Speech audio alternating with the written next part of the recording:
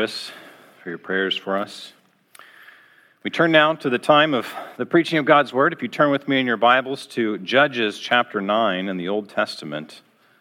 This is a rather lengthy passage, one of the longest readings that we'll likely have in a church service of one single text, but my hope is to cover through this passage a very interesting story, not much unlike a lot of political stories that we hear of mutiny and conspiracy theories and all kinds of things happening, people turning against each other at every different opportunity that they have. Judges chapter 9, we'll read from verse 1 all the way to the end of this chapter. Hear now the reading of the word of the Lord. Now Abimelech, the son of Jerubbaal, went to Shechem to his mother's relatives and said to them and to the whole clan of his mother's family, "Say in the ears of all the leaders of Shechem, which is better for you, that all 70 of the sons of Jerubbaal rule over you, or that one rule over you? Remember also that I am your bone and your flesh." And his mother's relatives spoke all these words on his behalf in all the ears of the leaders of Shechem. And their hearts inclined to follow Abimelech, for they said, "He is our brother." And they gave him 70 pieces of silver out of the house of Baal-berith, with which Abimelech hired worthless and reckless fellows who followed him. And he went to his father's house at Ophrah and killed his brothers, the sons of Jerubbaal, 70 men on one stone. But Jotham, the youngest son of Jerubbaal, was left, for he hid himself. And all the leaders of Shechem came together, and all Beth Millo, and they went and made Abimelech king by the oak of the pillar at Shechem. When it was told to Jotham, he went and stood on top of Mount Gerizim and cried aloud and said to them, "Listen to me, you leaders of Shechem, that God may listen to you. The trees once went out to anoint a king over them, and they said to the olive tree, 'Reign over us.' But the olive tree said to them, 'Shall I leave my abundance by which gods and men are honored and go hold sway over the trees?' And the trees said to the fig tree, 'You come reign over us.' But the fig tree said to them, 'Shall I leave my sweetness and my good fruit and go hold sway over the trees?' And the trees said to the vine, 'You come reign over us.' But the vine said to them, 'Shall I leave my wine that cheers God and men and go hold sway over the trees?' Then all the trees said to the bramble, 'You come reign over us.' And the bramble said to the trees, 'If in good faith you are anointing me king over you, then come and take refuge in my shade. But if not, let fire come out of the bramble and devour the cedars of Lebanon.' Now therefore, if you acted in good faith and integrity when you made Abimelech king, and if you have dealt well with Jerubbaal and his house, and have done to him as his deeds deserved, for my father fought for you, and risked his life and delivered you from the hand of Midian. And you have risen up against my father's house this day and have killed his sons, 70 men on one stone, and have made Abimelech, the son of his female servant, king over the leaders of Shechem, because he is your relative. If then you have acted in good faith and integrity with Jerubbaal and with his house this day, then rejoice in Abimelech, and let him also rejoice in you. But if not, let fire come out from Abimelech and devour the leaders of Shechem and Beth Millo. And let fire come out from the leaders of Shechem and Beth Millo and devour Abimelech." And Jotham ran away and fled and went to Beer and lived there because of Abimelech, his brother. Abimelech ruled over Israel 3 years, and God sent an evil spirit between Abimelech and the leaders of Shechem, and the leaders of Shechem dealt treacherously with Abimelech, that the violence done to the 70 sons of Jerubbaal might come, and their blood be laid on Abimelech, their brother, who killed them, and on the men of Shechem who strengthened his hands to kill his brothers. And the leaders of Shechem put men in ambush against him on the mountaintops, and they robbed all who passed by them along the way. And it was told to Abimelech. And Gaal, the son of Ebed, moved into Shechem with his relatives, and the leaders of Shechem put confidence in him. And they went out into the field and gathered the grapes from their vineyards and trod them and held a festival. And they went into the house of their God and ate and drank and reviled Abimelech. And Gaal, the son of Ebed, said, "Who is Abimelech? And who are we of Shechem that we should serve him? Is he not the son of Jerubbaal? And is not Zebul his officer? Serve the men of Hamor, the father of Shechem. But why should we serve him? Would that this people were under my hand, then I would remove Abimelech. I would say to Abimelech, increase your army and come out." When Zebul, the ruler of the city, heard the words of Gaal, the son of Ebed, his anger was kindled. And he sent messengers to Abimelech secretly, saying, "Behold, Gaal, the son of Ebed, and his relatives have come to Shechem, and they are stirring up the city against you. Now, therefore, go by night, you and the people who are with you, and set an ambush in the field. Then in the morning, as soon as the sun is up, rise early and rush upon the city. And when he and the people who are with him come out against you, you may do to them as your hand finds to do." So Abimelech and all the men who were with him rose up by night and set an ambush against Shechem in 4 companies. And Gaal, the son of Ebed, went out and stood in the entrance of the gate of the city, and Abimelech and the people who were with him rose from the ambush. And when Gaal saw the people, he said to Zebul, "Look, people are coming down from the mountaintops." And Zebul said to him, "You mistake the shadows of the mountains for men." Gaal spoke again, "Look, people are coming down from the center of the land, and one company is coming from the direction of the diviner's oak." Then Zebul said to him, "Where is your mouth now, you who said, 'Who is Abimelech that we should serve him?' Are not these the people that you despise? Go out now and fight them." And Gaal went out at the head of the leaders of Shechem and fought with Abimelech. And Abimelech chased him, and he fled before him, and many fell wounded up to the entrance of the gate. And Abimelech lived at Arumah, and Zebul drove out Gaal and his relatives so that they could not dwell at Shechem. On the following day, the people went out into the field, and Abimelech was told.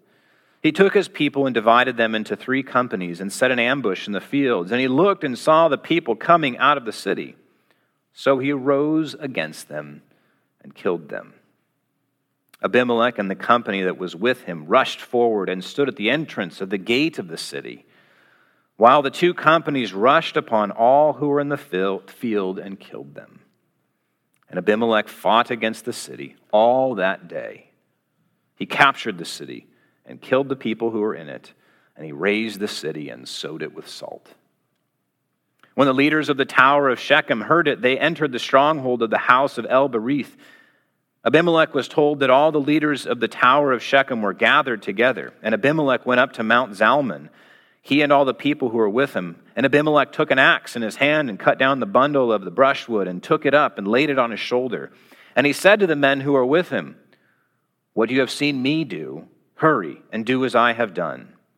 So every one of the people cut down his bundle, and following Abimelech put it up against the stronghold, and they set the stronghold on fire over them, so that all the people of the tower of Shechem also died, about 1,000 men and women. Then Abimelech went to Thebez and encamped against Thebez and captured it. But there was a strong tower within the city, and all the men and women and all the leaders of the city fled to it and shut themselves in, and they went up to the roof of the tower. And Abimelech came to the tower and fought against it and drew near to the door of the tower to burn it with fire. And a certain woman threw an upper millstone on Abimelech's head and crushed his skull. Then he called quickly to the young man, his armor bearer, and said to him, "Draw your sword and kill me, lest they say of me, a woman has killed me. And his young man thrust him through, and he died. And when the men of Israel saw that Abimelech was dead, everyone departed to his home. Thus God returned the evil of Abimelech, which he had committed against his father in killing his 70 brothers. And God also made all the evil of the men of Shechem return on their heads, and upon them came the curse of Jotham, the son of Jerubbaal. Thus ends the reading of the word of the Lord to us this morning. Let us pray and ask his blessing on the preaching of his word. Our Father in heaven, we do come to you now and ask that you would open our eyes to be able to understand what this word has for us this morning. Lord, would you clear out the thoughts, the desires of our hearts that would lead us astray into other things, that we might understand your word and hear it for the salvation of our souls, the strengthening of our hearts, not only to see Jesus Christ, but also to see the path that he has called us to walk. We ask this in his name. Amen. This is a very interesting story for us this morning. It presents to us one of the more challenging things in all of Scripture. And in fact, it touches on one of the most challenging things in all of the book of Judges. It helps us to reckon with one of the most difficult realities that all humans ask, seemingly at some point in their life. It's the question of a word I will use and then explain called theodicy. You say, Pastor Nate, what is theodicy? Well, it's the problem of evil. Theodicy comes from two Greek words, theos, meaning God, and disi comes from the Greek word dikaios, or righteousness or justice. God's justice. And in that, we ask this question, how can God be good when there is so much evil in this world? How can God exist if we see evil in this world? If he is as Christians say, an all-powerful, all-loving, all-good God, then why does he permit evil to exist? Or as we see in this passage here in chapter 9, verse 22, or that God sends an evil spirit. How do we make sense of this? What is its purpose for us? And as we navigate through the rest of the book of Judges, we must answer this question because it will only become worse and worse as we go on. This question of the goodness of God in the presence of evil people doing evil and growing worse and worse. How do we make sense of it? That's what I would like us to look at this morning, this question of the problem of evil. How can a good God be sovereign over all of these things and yet still be good? There is something else that we'll see in this text this morning. It's that God deals in what we call strict justice. He repays evil for evil. He pays back the wrong that's done accordingly to the nature of its evil. And he deals especially with his kings. Abimelech is the very first king in the entire Bible. Now he is anointed and made king in a very wrong way. The people of Israel do this in a wrong way, as we'll see. But how does God deal with his king, and how does that figure into this question of God judging evil with this evil king, and how we think about this question of evil in the world and a good God? So that's where I would like us to think about, what I would like us to think about this morning as we dive into this text. There are three scenes we're going to look at. The first scene is a family split. The second scene is an opportunist. And the last scene is the fire and the stone that come. The family split is first, the family split of Jerubbaal and his son in particular, Abimelech. We see at the beginning, Abimelech's son, or Abimelech is Gideon's son. We saw last week that Gideon ruled over Israel, and he was a judge, one of the judges of the book of Judges, and he dies. But he names a son Abimelech, which means my father is king. It's an irony we saw last time because Gideon had refused kingship, yet here he shows his heart's desire is really to be king. Even though externally he refuses the responsibility of being king, he still wants that. He still wants the power for himself. And we see that exemplified in the naming of the son. My father is king, Abimelech. And so this son Abimelech grows up, and he is the child of a concubine, a servant, a slave. She's not worthy enough to be his wife, so he holds her as this woman, part of his harem, you could say. And as Abimelech grows up, he starts to follow in his father's footsteps. He wants to have power for himself. He wants to be king. He wants to live up to his name. If my father is king, then I want to be king myself. Now, Abimelech lives in a town called Shechem. It's in central Israel, a little bit north of Jerusalem. And there are two mountains immediately on either side, north and south of Shechem, a few miles away on either side that you can look up and see. We saw this described in the situation when Gaal looks out and he says, the mountains, there's people. And he's likely looking up to these two mountains, Mount Gerizim that we hear of in this text, and another mountain, Mount Ebal. And that's important for us for some details that will come out in just a minute. But we see Abimelech wants power. And he is an opportunist. He capitalizes on this moment. We wonder, were they unhappy about this arrangement? Gideon taking this woman as his concubine as usually a political power play to form alliances. Is this what the people of Shechem wanted? We don't know, but at least it seems to be that they are not friendly towards Jerubbaal, or Gideon, as he is also called. So Abimelech, wanting to be king, knows he's got a lot of other suitors that are coming before him. 70, in fact, 70 brothers that he has who would be king before him. And so he does what an evil man does when he wants to be king. He gets rid of all of his enemies, all those who would stand in his way of becoming king.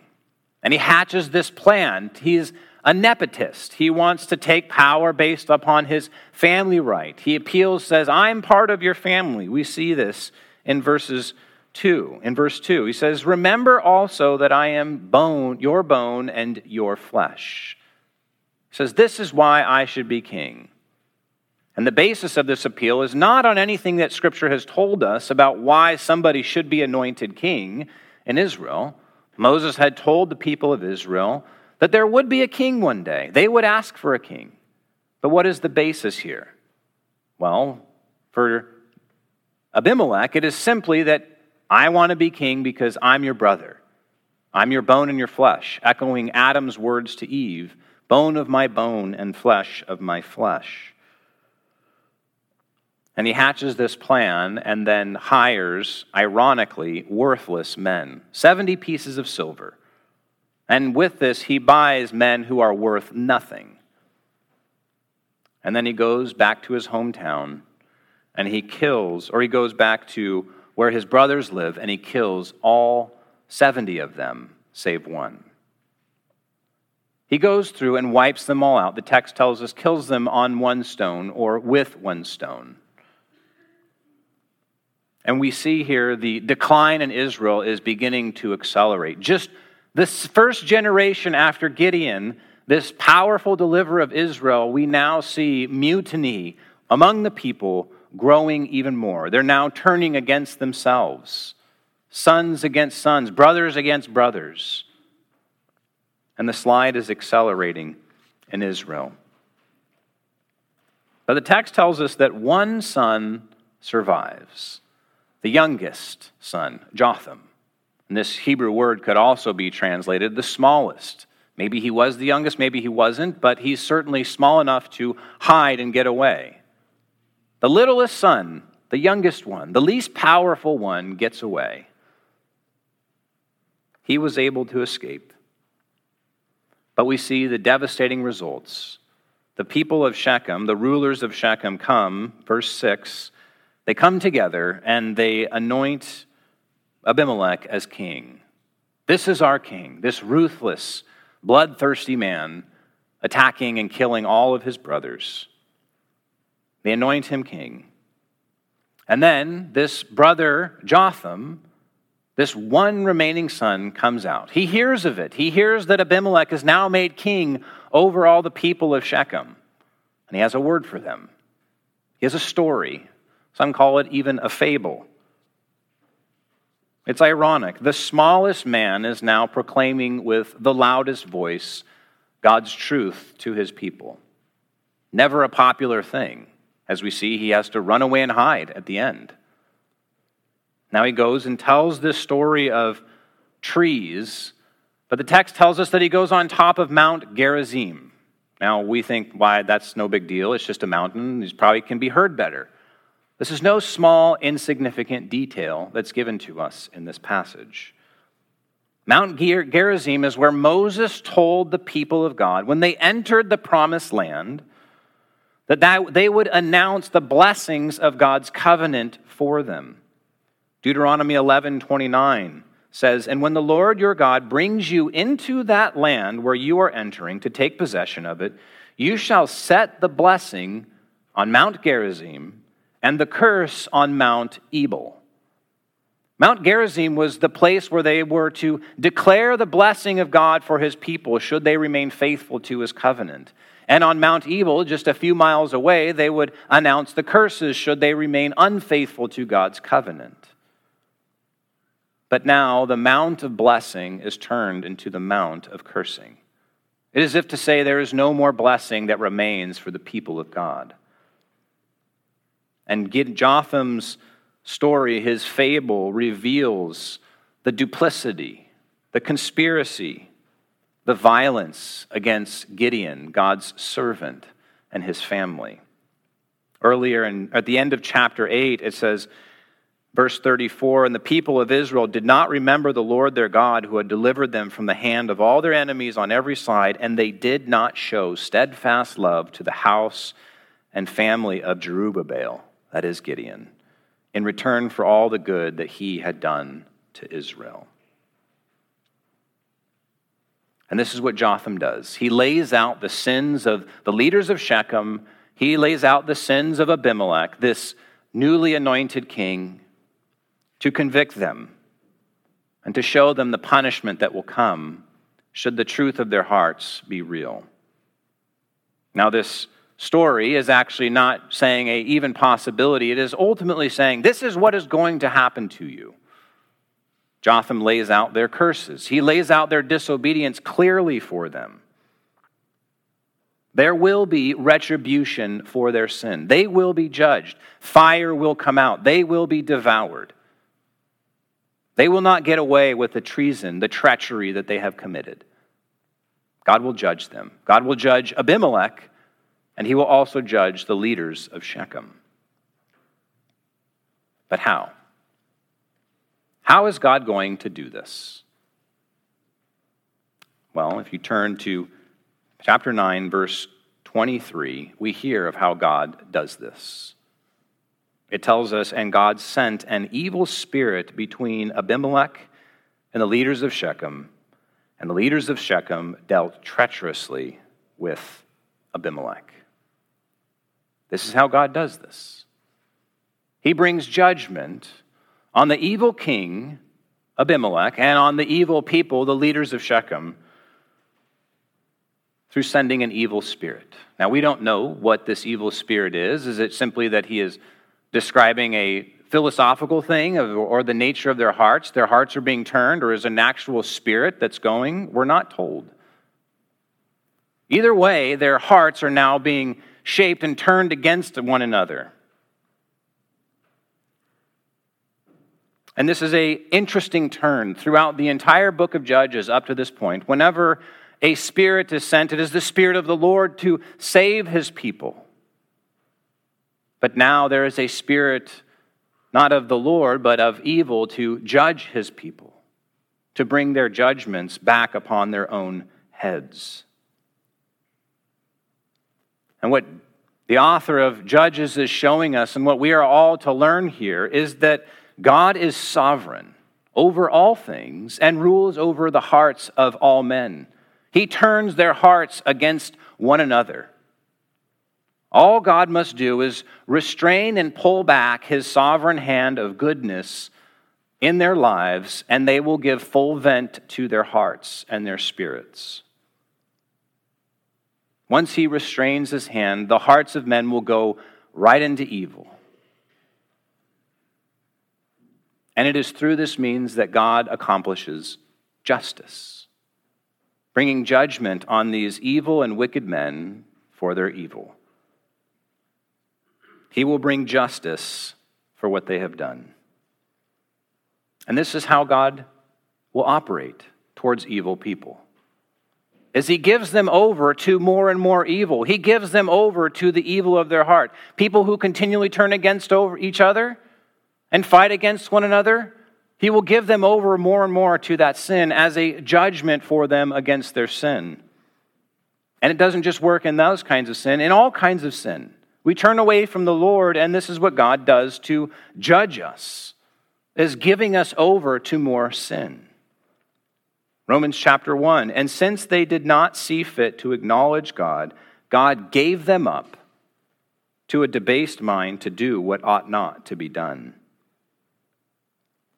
Paul, speaking of a couple of men in one church who were doing evil in the church and teaching false doctrine, he says this in 1 Timothy, by rejecting faith and rejecting a good conscience, some have made shipwreck of their faith, among whom are Hymenaeus and Alexander, whom I have handed over to Satan that they may not learn to blaspheme.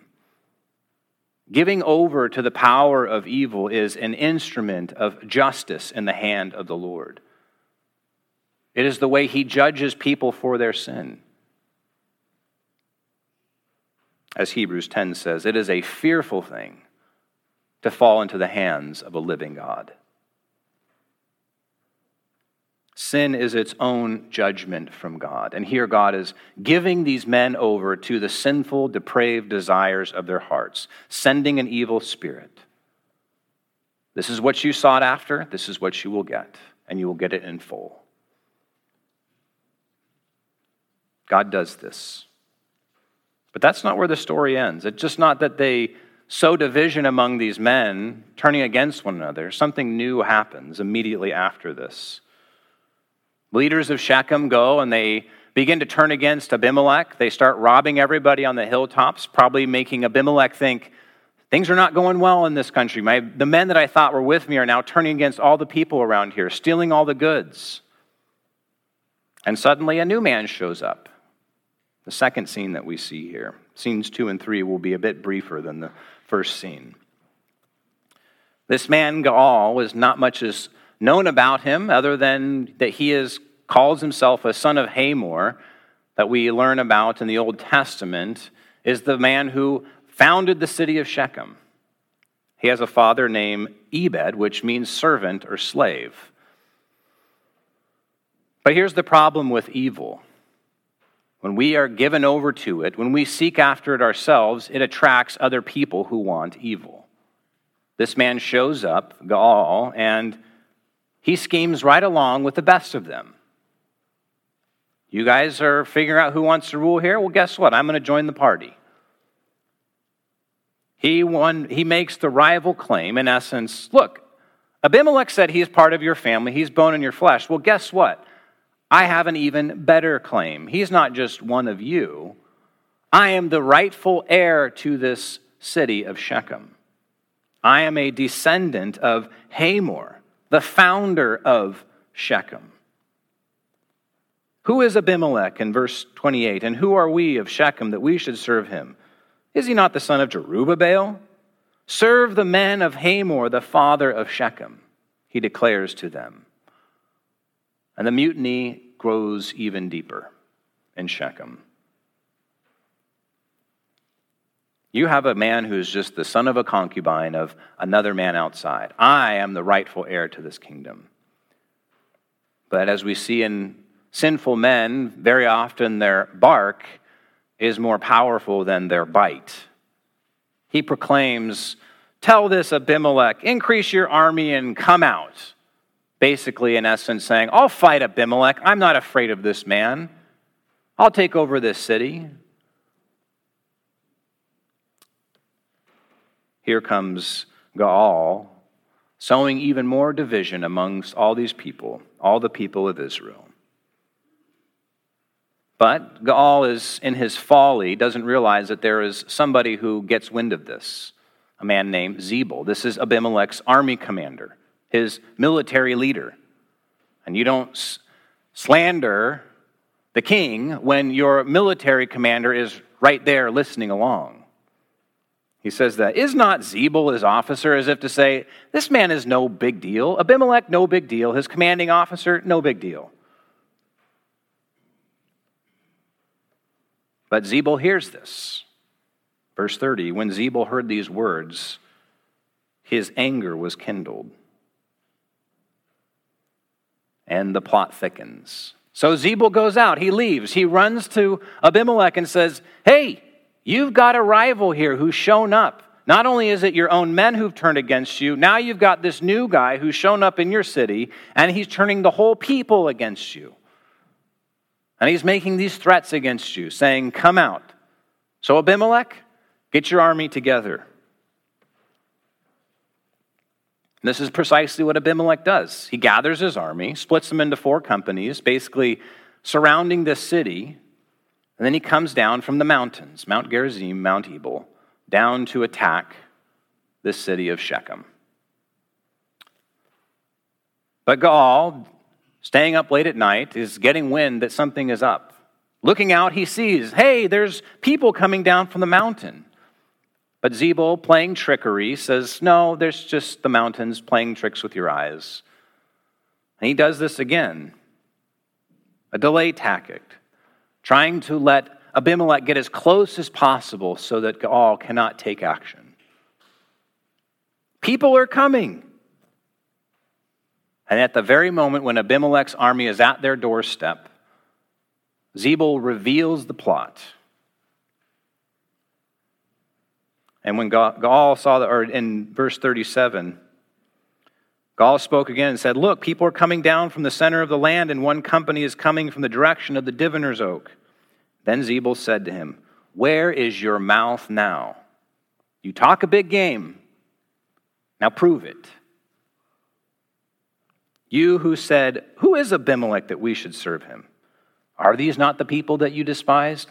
Go fulfill your word. You've got his army at your doorstep. Go fight him.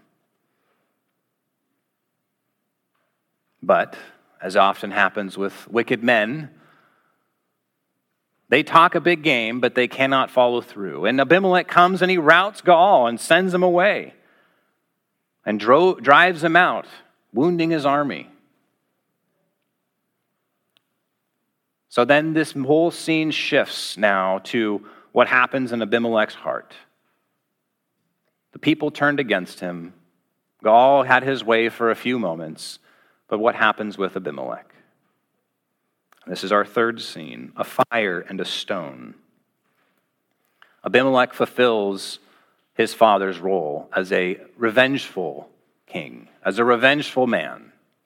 He turns against the people of Shechem, who had turned against him, but he turns against them. And he kills the townspeople. And he sets his sight. Those who remained in the field, he wipes them out, then goes into the town and kills them all. Then he sets his sights on the tower of Shechem, surrounds them, and burns them in the tower, killing 1,000 people, men and women. All the leaders of Shechem now are dead. The bramble that they had turned to, fire has now come out from him, consuming them. God fulfills the word, the curse proclaimed through Jotham. Let fire come out of Abimelech and devour the people or the leaders of Shechem. But Abimelech is still like his father. He's not done. Just as Gideon went and attacked the tower of Penuel and destroyed it and killed all the people in, now he goes to the next city, down the street, likely joining in this mutiny against the people of Israel. He goes and surrounds their tower, goes up to the door foolishly, the place where a king has no business, and he sets it on fire to try and burn this. But something unexpected happens. Something no one could have predicted. A certain woman, one woman, the text gives us not her name, not her lineage, nothing, just says a woman, takes her millstone, what she uses to crush flour, probably weighing 5 pounds or so, and heaves it over the edge to try and attack them. And down it falls and lands on top of Abimelech's head, and it crushes him, mortally wounding him. See, what we see now in the book of Judges is many of the stories we heard before begin to mirror themselves in new ways. Like the story of Barak and Jael, a woman gains the victory over an evil king by driving a tent peg into his head, pinning him to the ground, and crushing his skull. But this was a king on the outside, one of the foreign kings who came against Israel. Now it has come against the very first king of Israel.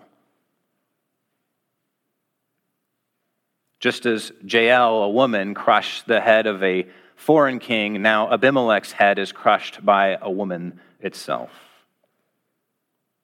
But it's an insult. It is an insult for Abimelech to be killed this way. Warriors want to die an honorable death. They want to die in such a way that shows honor. Here he is simply a passive victim by somebody who's a bystander and not somebody who at all would go to war against a foreign army. And so he tells his servant to thrust him through and put him to death, lest the world knows the way he died. Well, we all know. Word got out. Likely that servant went and told everybody, the king's dead. This is all fallen apart. God judges Abimelech for his evil. God in his sovereign power brings the humiliation of the leaders of Shechem, and he brings the humiliation of Abimelech himself. He fulfills his word through his servant Jotham. And where the story began with Abimelech slaying the 70 sons on a single stone, now a single stone is hurled from the top of a tower and slays Abimelech. The story has completed itself. God has brought justice on the evil king, on those evil people. So what do we learn? What do we learn from this amazing story in many ways? Shocking, disturbing. What do we learn? We see about how the way that God brings about justice. It is not at all the way that we often think of how God ought to bring about justice. Yet in God's sovereign hand, he brings evil to an end by sending it. See, where Satan works to bring destruction and to bring nothing good, God can use all things for his sovereign purposes to actually bring about the end of evil. God is truly sovereign over all things, both good and evil in this world. But only he can bring good out of something that nobody would look upon as good. He can bring justice. Now, as our catechism and confession says, God is not the author of sin. He does not make people sin. Yet he allows them, by giving them over to their sinful desires, he is letting them go their path, turning their hearts wherever they will, and he brings about his work. God is not doing this to good people. The reason we all struggle with this question is that we assume that we're good. Why would God do this? Well, he would do this because you are evil.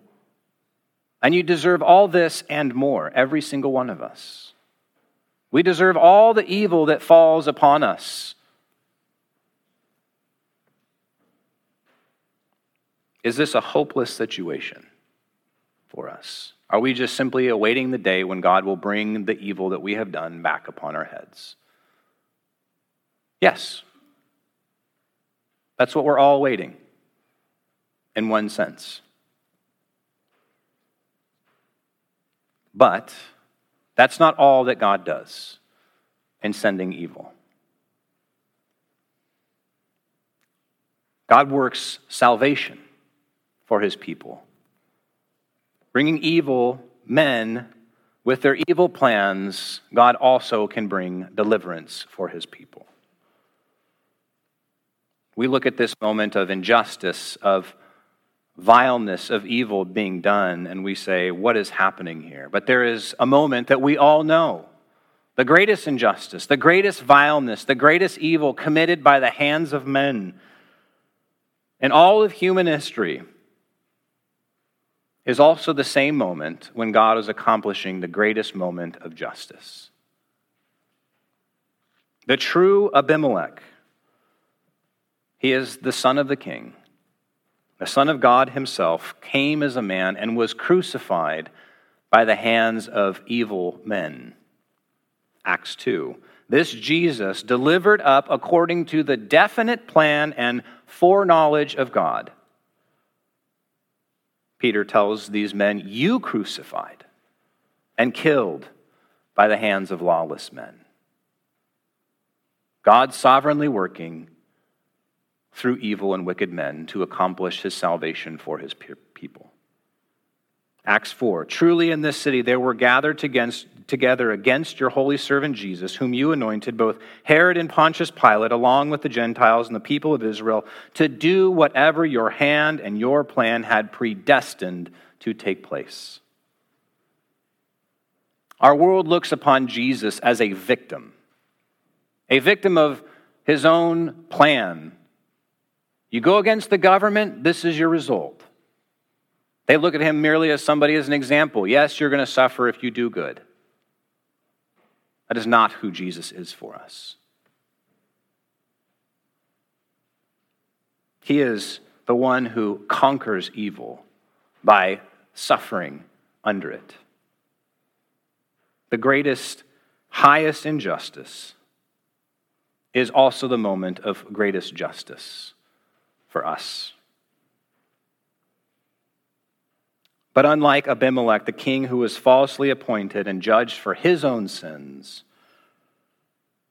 God brought about judgment on his son, not for Christ's sins, but for ours. And Jesus was taking the fiery judgment upon himself for us, taking the fiery curse upon himself at the hands of wicked men so that we would go free. He did this so that you would be free, so that you can say, I will not suffer ultimately the fate of Abimelech. The fiery judgment has passed on to Jesus Christ. The evil that was due to me has now fallen upon him. The ultimate judgment of God, his curse being poured down. In the story of Jotham, he tells this trees as they go down from the olive tree to the fig tree, then down to the vine, and all the way down to the ground, the bramble, the thorn bush, picturing the curse as they go to this cursed life. And that is precisely what Jesus Christ has endured, the curse for us. And it's because Christ stood in that place, taking the evil of men upon himself so that he would suffer the wrath and punishment of God for us. Unlike Abimelech, there is no fiery judgment that awaits us, but a hopeful end, because Christ has taken it away. The full wrath of God on himself, done away forever. And that is our hope today. So friends, rest in what Christ has done for you, extinguishing the flames of God's fiery wrath against you for your sin, accomplishing perfect justice on your behalf. Let's pray. Our Father in heaven, we do rejoice in Jesus Christ, who has endured the judgment, that he is the true Abimelech, the true one who was the faithful, anointed the king in truth, the son of the king. And Lord, he has endured that all for our sakes. Help us to rest in what Christ has done for us and to not look to this world. We ask that you would do this in Jesus' name. Amen.